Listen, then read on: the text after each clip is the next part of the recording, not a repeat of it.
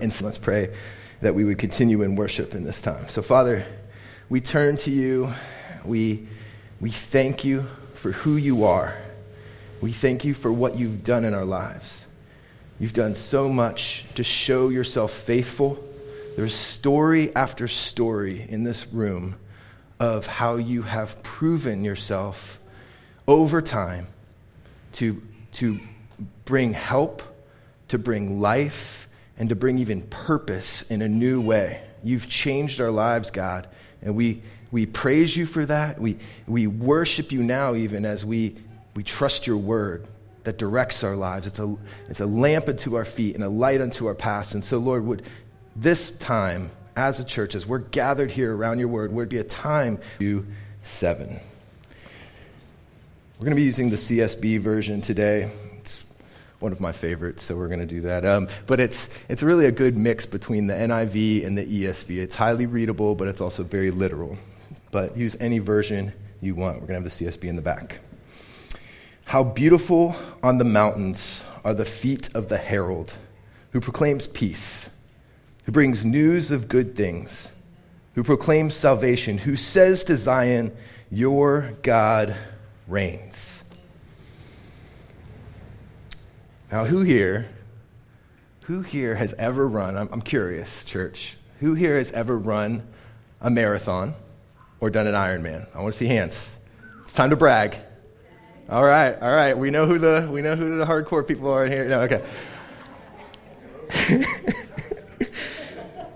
But I've learned that most people who have done so are at a minimum just a little crazy. So that's why I had you raise your hands. And actually my wife was one of them. So, but from this marathon training, especially observing my wife doing such, and she did a half Ironman, there's a few things that I've observed. One is the race actually starts way before the event. It starts during the training. The training itself has to take place over a long period of time, and it has to be consistent. You simply just can't cross the finish line. You can't just put this off to the last minute and then think you're gonna do it. It's impossible. You have to have the long game in view. And number 2, the marathon or the Ironman, it's so long that without fail, there will be obstacles, there will be problems that you have to overcome, or you simply will not finish. And whether you might have a health issue, you might have gear problems, you might have adverse weather conditions, whatever it is, you have to keep going, or you will not finish, and it's so long that it is tempting to just quit. Now, there are some people who do ultra marathons. And I've read about this. I found out that there's one guy who got lost for 10 days in the Sahara Desert. He had to drink his own urine and eat bats to survive. Not a good story, right? And he ended up in another country on accident. But he went on to do the same race again, and he completed it. Now I read about another group of 80 ultramarathon runners in Utah who had to be rescued off a mountain because of a snowstorm.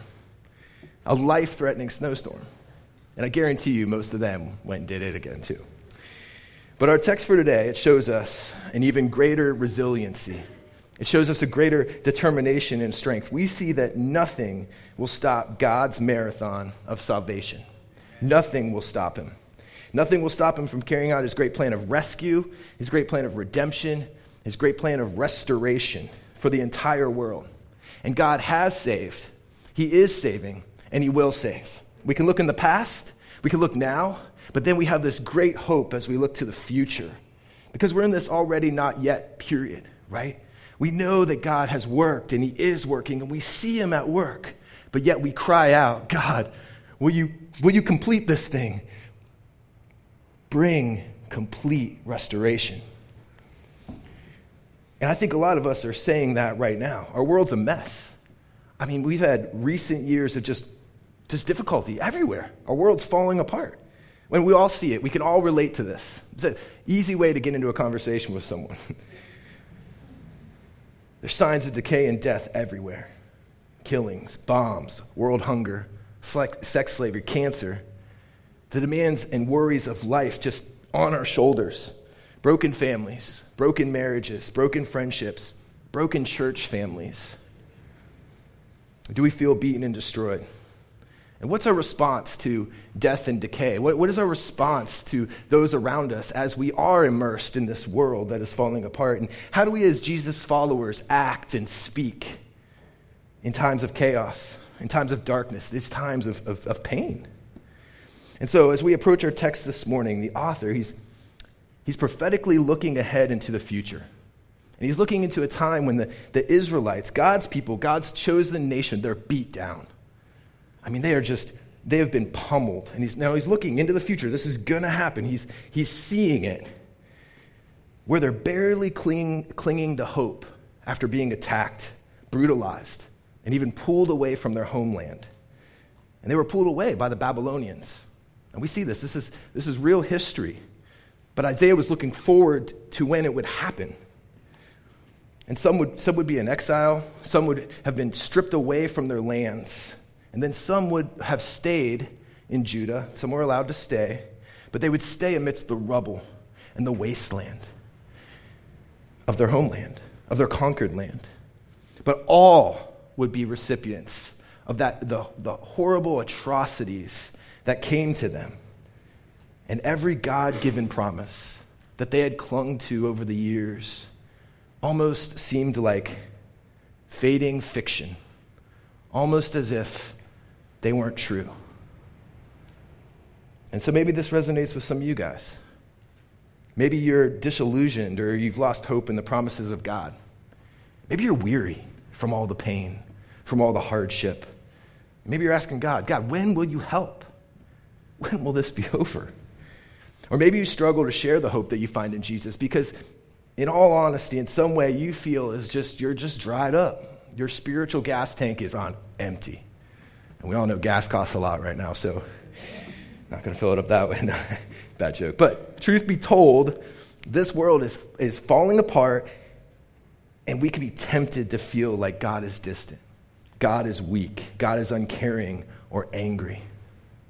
But here's the good news. God revealed in our Bible, Yahweh, he had a plan of rescue, redemption, and restoration before the beginning of time.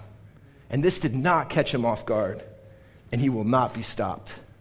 He will not be stopped. And we look in the storyline of Scripture. You have Genesis 3 through 11, and we see sin is just an astounding problem. It's everywhere. People rebel against God. There's war over and over again. There's idolatry, wickedness, destruction. It permeates the world of Genesis 3 through 11. We just keep reading about it over and over, and you're like, why is this in the Bible? But anyone who reads Genesis 11 is left thinking, God, are you going to do something about this? I just read chapter after chapter of just the world falling apart, people being evil over and over and over again. But then God's rescue plan, it begins to show. He chooses a man named Abraham. And he promises Abraham that from his descendants there will be a great nation.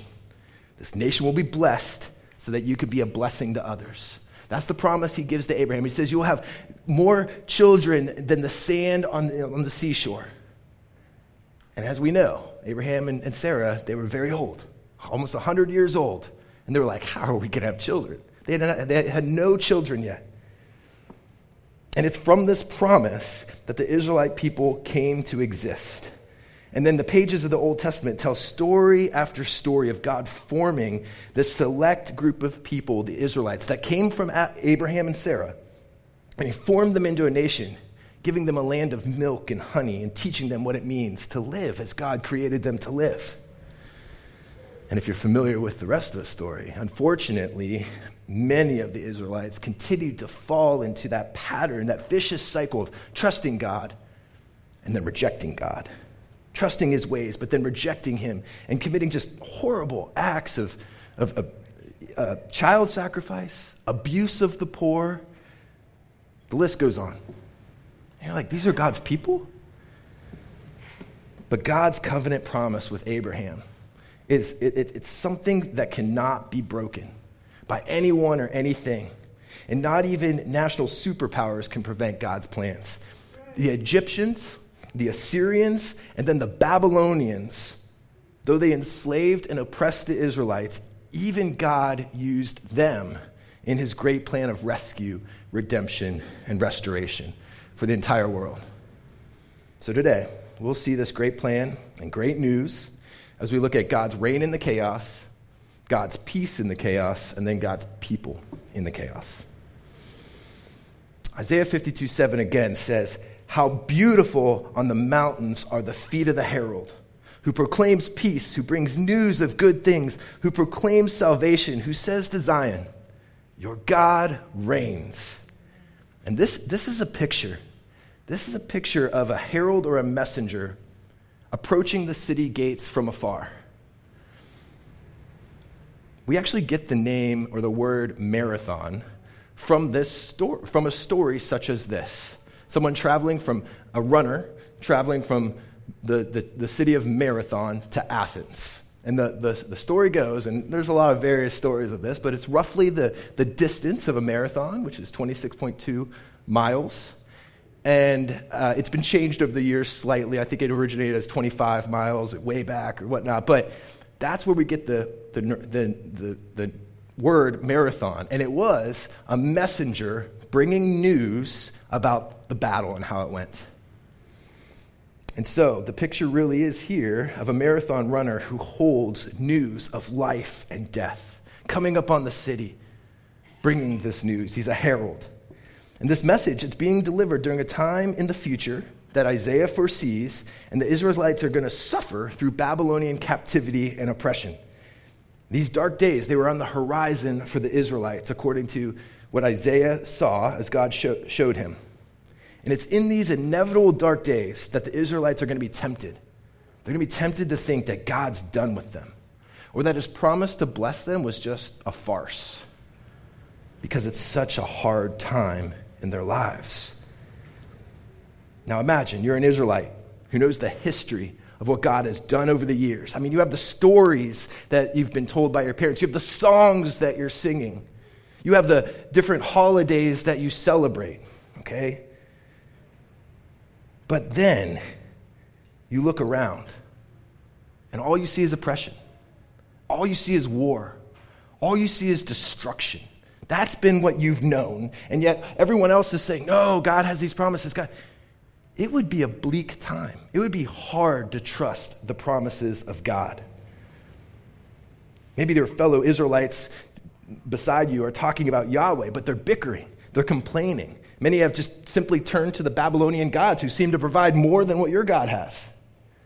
That would be the scene in these days, as if everyone just seems to have given up hope. And I'll tell you, if you're the messenger, right, that would be the worst job you could ever have, is to be the bearer of bad news. A messenger of bad news. I mean, not only do you have to give the bad news that the king has been defeated and that everyone better run to escape with their lives, but the entire journey, you're bringing this news. You know what it's going to look like when you get there. There's going to be weeping, wailing, screams, and people are getting out of there. And so you have to travel this long distance with no hope at all. All you have is bad news. But now, imagine the messenger with good news.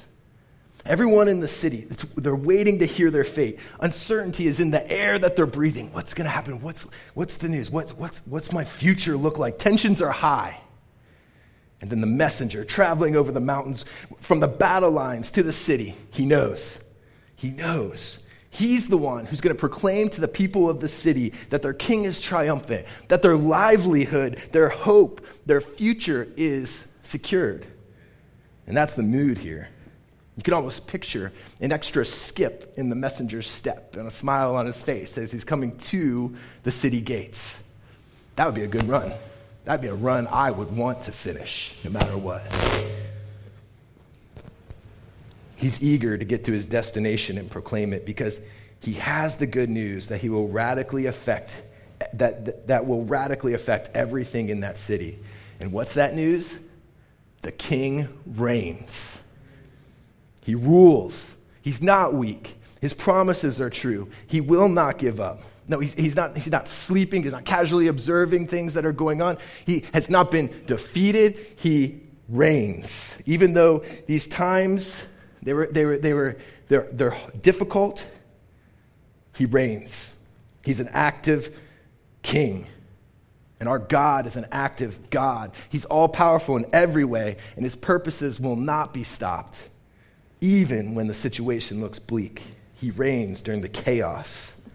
And we see God's reign continue and his purposes carried out even more so as we look to Jesus. We have that privilege to look to Jesus. Isaiah saw it in part, but we see it so much more clearly. And one of the darkest moments in history was when Jesus willingly went to the cross to be executed. It was at this time, all of Jesus' disciples, they left him and fled. All of them.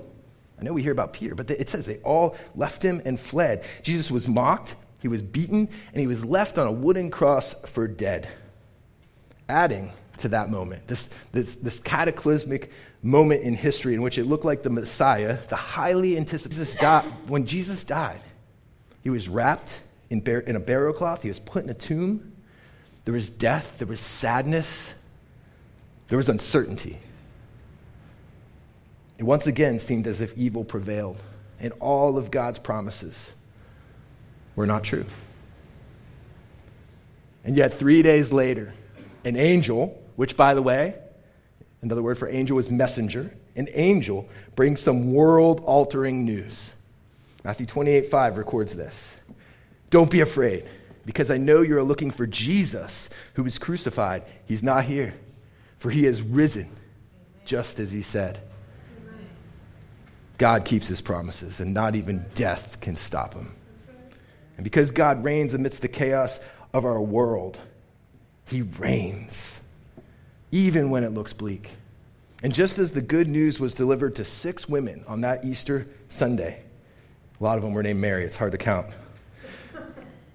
But those women became the messengers, the heralds of good news. Jesus is risen. God reigns, and not even death has a chance. Now, Gulf Coast family, there are many of us here today who have experienced resurrection life. We've experienced the goodness of God, and we've seen that God is all-powerful as we've witnessed his life-transforming work in our lives and the lives of those we know, many that we know. But aren't we tempted to fear or worry, especially in these days? And I think it causes us to store up and guard what we have. Self-protection is big business these days. Maybe you're not one of the financial elite that are building doomsday bunkers, but we all know there's a few of us in here that hoarded some toilet paper. But what is that in us, right? Self-protection. And if I'm being honest, self-protection is something that can creep into my life. It's a temptation. Do I give this money? Do I give this time? Do I give this resource to this person when things are really tight right now? When the future does not look good? But what's the truth? God reigns. He will not be defeated. I need to remember these things. But what are we holding on to in fear? What blessings are we hoarding at times we believe the lie that God does not reign? And honestly, it can cause us to stop or to retreat from the command to love our neighbor. It might not be safe to love our neighbor. It might not be financially wise, but we're called to love our neighbor. Why? Because God reigns. I'm preaching to myself right now and to you guys. But to truly love our neighbors means sacrifice. It means being vulnerable. And to enter into a person's life often means giving up safety in our finances. And the posture of my life could tend to be to put a guard up when it seems like everything is falling apart. But then I'm not pursuing those as God has pursued me. I'm not giving to those as I've been given by God. I secure my schedule. I hold on to my savings. And I might not even welcome people in my life who are different than me because, to be honest, that is hard. And it depletes things sometimes. It makes it so that I'm not as secure. And our lives reveal whether we believe God reigns or not. But not only our lives reveal that, but our language does.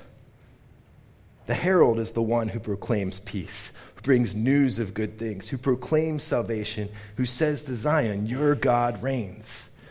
But what language do we find ourselves using these days? Do we tend to blame others for the problems that we face? Maybe we say they are the problem. Fill in the blank, they. Could be the left, it could be the right, could be everyone in between, could be that, and we just go down the list, right? There's always someone to blame. And to be fair, they might very well be part of the problem. It's true. But it's God who reigns, he directs everything, and he uses people to accomplish his problems, or his purposes.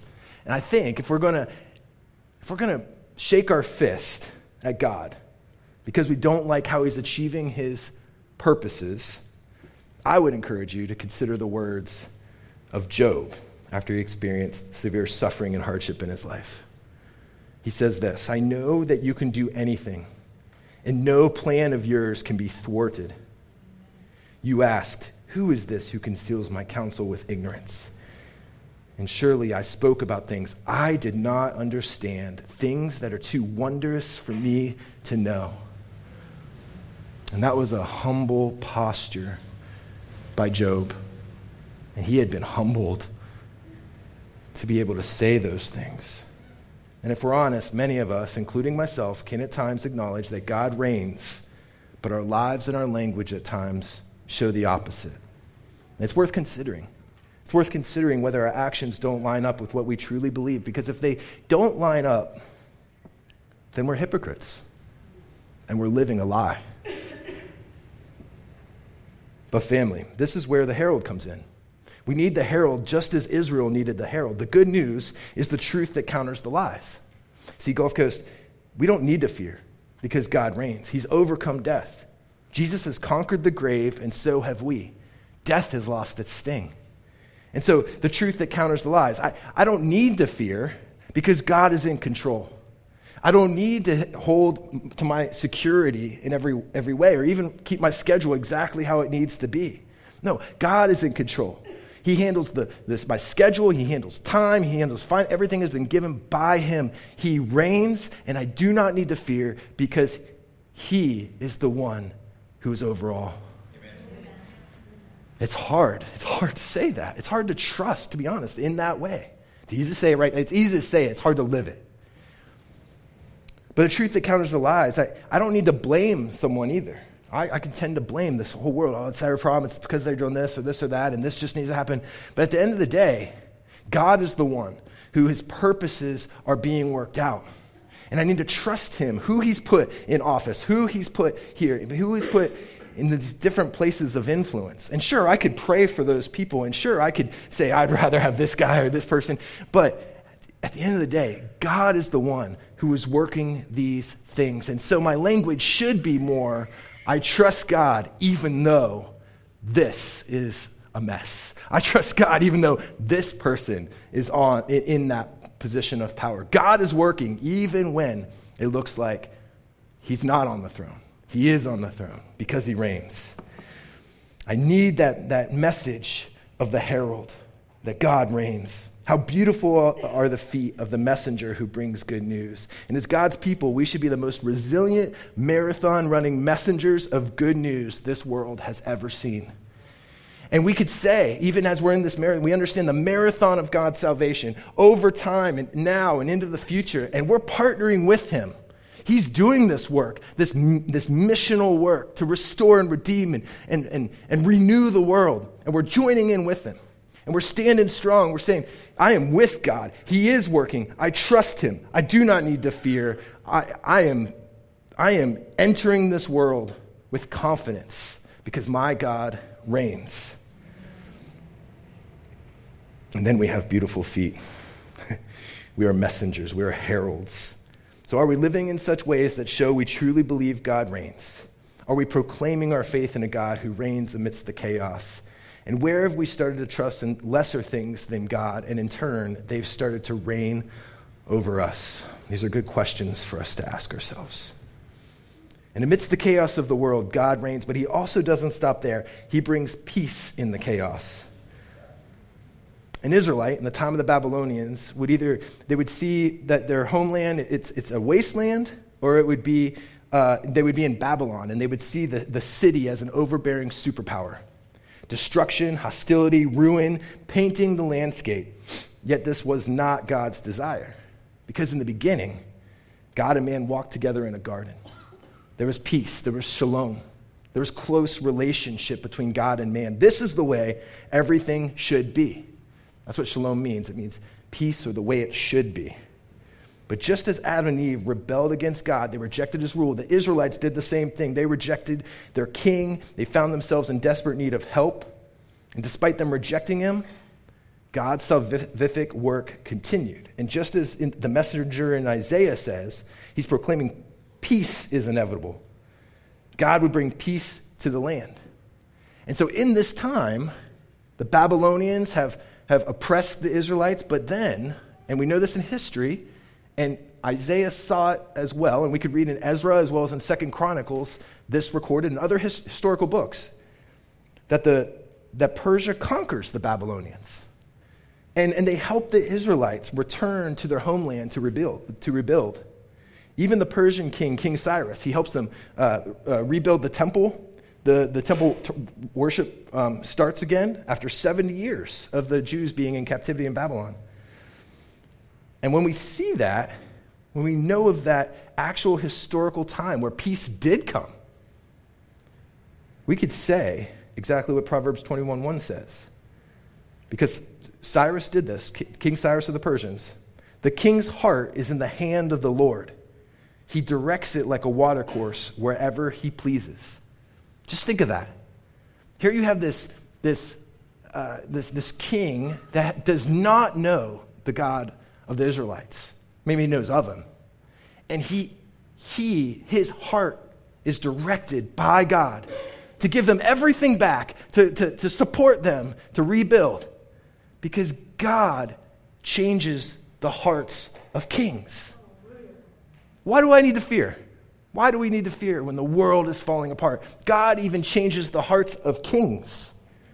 And so there's peace in the land. And this great joy in the land as God's people can come home and rebuild. And they rebuild that temple, and God is with the Israelites in a new way. And he's brought peace. Because God reigns in the chaos and he brings peace. He rules and restores. He is the creator of heaven and earth. He rules over all of the cosmos, and he's crossed over from heaven to earth. And he took on flesh as a baby born of a virgin. Talk about God. It's not that he just reigns and we win. No, he's active. He's working so much that he even became a person, the man Jesus Christ. He walked amongst us. Isaiah 7 and Matthew 9 say he's Emmanuel, God with us. And the fact that God reigns, as we talked about in point 1, it's this major altering truth to believe. But to know that God also is with us and hasn't just set the world in motion and stepping back and letting it just happen, this is heart-gripping. Because the fact that God stepped into this world, lived a life as a man in all of our mess, and then walked willingly to his death on a cross to bring us peace. This is not only a God that says you must submit to him, right? Because he reigns, but this is a God who humbled himself and gave his own life so that we may have peace with God, even though we've sinned and rejected against him. He stooped so low to give his life for me that I might live. He reigns as king, yet he's sacrificial. He has a sacrificial compassion toward us at the same time. This is the king I want to trust. This is the king that we can herald to others as well, because this is not only a king that reigns, this is a king that knows us, stepped into our world for the biggest problem that we have, and he solved it. He made a way for us to be forgiven, made a way for us to be right with God. He's all-powerful, yet completely sacrificial. I can tell people about that God, greatest God in all the world, and take all the gods and hold them up. God of the Bible is the greatest God. Even if you don't believe the story, he's still the greatest God. It's worth talking about. It's worth heralding. This is good news. And then after defeating death, Jesus ascended to heaven, and the Spirit of God now dwells in those who trust in Jesus as their rescuer king, their Savior. And the Spirit of God is with God's people now. And he's transforming us to become more and more like Jesus. And we may not be in the garden, but God is with us. And he's bringing new life and peace to this broken world. But Gulf Coast, here's more good news. The Spirit of God, the same Spirit that rose Christ from the dead, is inside of us. God is with us amidst the chaos of this world, and amidst the chaos of ourselves. Praise God for that. And he's working. God loves you so much. He stepped in this world and took on flesh. And then he walked to the cross for you. And he wasn't done there. He defeated death. And then he sent his Spirit to reside in you. Gulf Coast, you are dearly loved. Your freedom has been bought. You may feel like there's a war going on, whether it's in your heart, your mind, your life. But God's with you. And he cares. And he knows every trial. He knows every pain. He knows what you're going through. He experienced that pain. And just as we see Jesus say to his disciples in John 14:27, he says, "Peace I leave with you, my peace I give to you. I do not give to you as the world gives. Don't let your heart be troubled or fearful."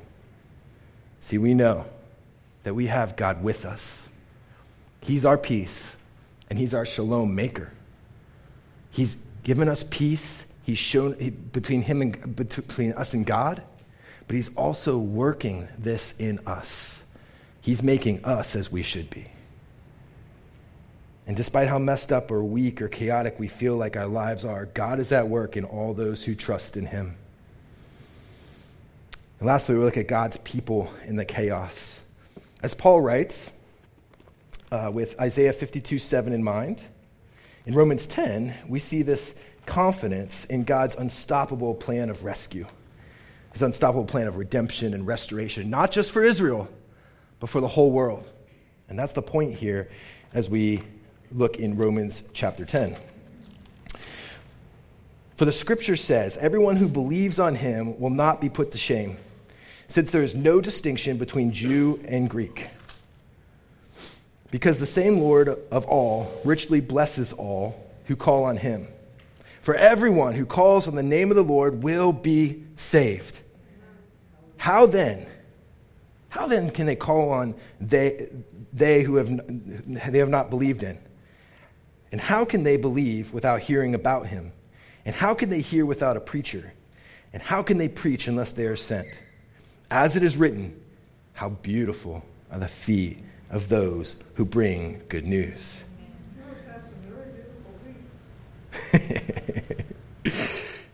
God used Israel to achieve his purposes. But now God is using his church to display his power and purposes. God's plans and purposes, they were never just for the Israelite. He was rescuing, redeeming, and restoring with the entire world in mind.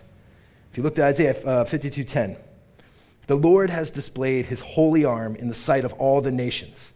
All the ends of the earth will see the salvation of our God. My righteousness is near, my salvation appears, and my arms will bring justice to the nations. The coasts and the islands will put their hope in me, and they will look to my strength. See, church family, we as God's people, we are the recipients of this salvation. It was never meant just for the Israelite. It was meant for us. But we have been blessed to be a blessing. Just as he said to Abraham and to the Israelites that you would be blessed to be a blessing, God calls us, the church, to be that blessing, to continue in this marathon of salvation. This has been God's plan since the beginning of time. This is what Paul is elaborating here. This is the marathon of salvation that we as the church are part of. We're an integral part of. We are God's people who are to proclaim the good news that God reigns, and we're called to join with God in this marathon of salvation that began so long ago to bring peace to earth as it is in heaven. Now, what does that look like, Gulf Coast? What does that look like in your own individual lives? And then what does it look like for us as a church? How do we bring peace to earth as it is in heaven?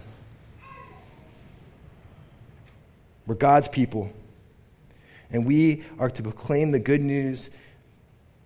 But where can we join in with God? Where can we position our lives? Where can we position our families' lives to have more opportunity to be those beautiful feet, heralding the good news where we go, in both word and deed? This is a marathon of salvation. We join in with God, but let's not be those who have heard the good news and yet have not run the race till the end. Whether it's because we got distracted, whether it's because we're fearful or tired. And as we run this race, heralding the good news, let's keep that finish line in mind so that as we run, kind of with that skip on our step and a smile on our faces, because we have the end in mind. We know the news that we have, and we're looking to the end, even when there's chaos everywhere, because we know our King has won and a world of peace is coming. And I want us to close by looking at Revelation 21. Actually, let's go to Revelation 7, verse 9. Now, John is looking, and he's looking into the future. He's looking into what's happening at the end of time. After this I looked, and there was a vast multitude from every nation, tribe, people, and language, which no one could number, standing before the throne and before the Lamb, and they were clothed in white robes with palm branches in their hands, and they cried out in a loud voice, "Salvation belongs to our God who is seated on the throne and to the Lamb." All the angels stood around the throne, and along with the elders and the four living creatures, and they fell face down before the throne, and they worshiped God. And they said, "Amen. Blessing and glory and wisdom and thanksgiving and honor and power and strength to our God forever and ever." Talk about winning the battle. Talk about triumphant.